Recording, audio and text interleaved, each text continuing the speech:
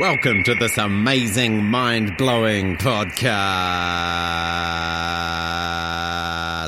The emissions trading scheme is one of the government's tools for reducing greenhouse gas emissions. By putting a price on emissions and charging certain sectors of the economy for the greenhouse gases they emit, its purpose is to help New Zealand meet international obligations under the Paris Agreement. All sectors of New Zealand's economy, apart from agriculture, pay for their emissions through the scheme. Recently, the emissions trading scheme has faced criticism for relying too heavily on planting trees to absorb carbon dioxide, instead of actually cutting down the amount of damaging greenhouse gases being produced. Climate Change Commission Chairperson Rod Carr has said the practice was not in keeping with international efforts to keep warming below catastrophic levels. I had a chat with Rod about some of the issues with the emissions trading scheme, as well as how these issues can be addressed to achieve a low emissions economy in the future. Here is our conversation. Rod, at the Business and Climate Conference in Auckland, you said that the emissions trading scheme needs reform. What did you mean by this? So, Seb, we, in our Inaya Tūnunei report to the government in May 2021, the Climate Change Commission pointed out that some of the way in which the emissions trading scheme worked was encouraging some emitters, polluters, to continue high levels of emissions and simply pay the price of planting trees. That in the long run, this is not in New Zealand's best interests, that we cannot simply plant our way out of our emissions, that we need to reduce our gross emissions, and the emissions trading scheme needs to be calibrated in such a way that it rewards those who reduce emissions. And currently, we seem to be excessively incentivizing those who are trying to sequester emissions. So that's why the Commission said the government needs to look at this outcome and re-architecture part of the emissions trading scheme to better meet our goals in the long term. So the emissions trading scheme has been compared to a game of musical chairs, with less units being allocated into the market each year. This is theoretically meant to drive innovation and see businesses find new ways to reduce their emissions. In reality, is that not what's going on? Are we just seeing the same level of emissions across industry and more trees being planted? We are seeing some reduction in emissions from industry, particularly the energy sector now faces a very real cost of burning fossil fuels to generate electricity.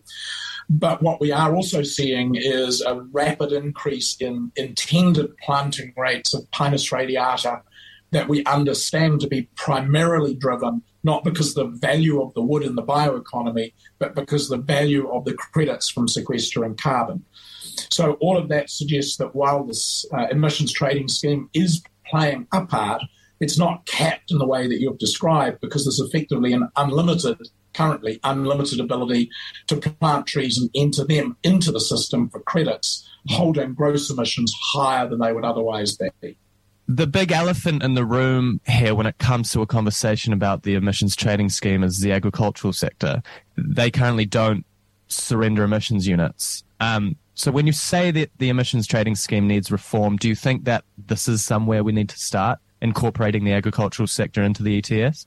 Or is that just too politically risky? No, a lot of work has been done around the way in which you might price agricultural emissions. And both the sector and the Commission conclude that if you want to get emissions rewarded for being reduced in the agricultural sector, given we have a specific quantitative target for biogenic methane, which is to reduce that by 10% from 2017 levels by 2030, given that specific target, then actually it's not appropriate to put agriculture into the emissions trading scheme in full. It is appropriate, the Commission believes, to put synthetic fertiliser essentially into the ETS at the importer and manufacturer level. But we think farm-level pricing for biogenic methane emissions will reward lower emitting farming practices and land use change towards lower emitting uses. So we and the industry agree that farm-level pricing is likely to be more effective in achieving our statutory targets than simply putting every one of 23,000 farms into the ETS. And is that currently in place? No, the government has received a report from the sector, a report from a group called Hei Waka Ekanoa, The Commission has provided its advice on the readiness of the agricultural sector to face emissions pricing, and the government is obviously being lobbied by various stakeholder groups and seeking advice from officials. But by the end of this year, the government must report to all New Zealand on how it intends to price agricultural emissions by the 1st of January 2025. Rod, the ETS runs on a self-assessment model, kind of like how businesses need to pay tax. They have to self-assess and declare their level of emissions. Have we found that there's much non-compliance within the scheme? Well, while initially it is self-assessed, it's like the Inland Revenue Department and your tax return. Yes, you provide the initial assessment, but it's subject to audit and review and penalties if you're found not to have been accurate in the information that you have provided. So, yes, initial self-assessment, but that's not the end of it. Right. Another thing I want to talk about is how the emissions trading scheme started out as this international ordeal with, originally the Kyoto Protocol and Kyoto units being allocated to different countries. Do you see any benefit in this ever happening again? Climate change is a global issue, and a lot of people say that it needs this global multilateral response. But right now it's kind of, segregated just to within countries alone, and some countries don't even have schemes. So you are correct. In the history of the Kyoto Protocol was a top-down allocation system. It then allowed for international trading and the creation of new credits. It turned out that scheme failed to deliver the emissions reductions, that the caps turned out not to be binding.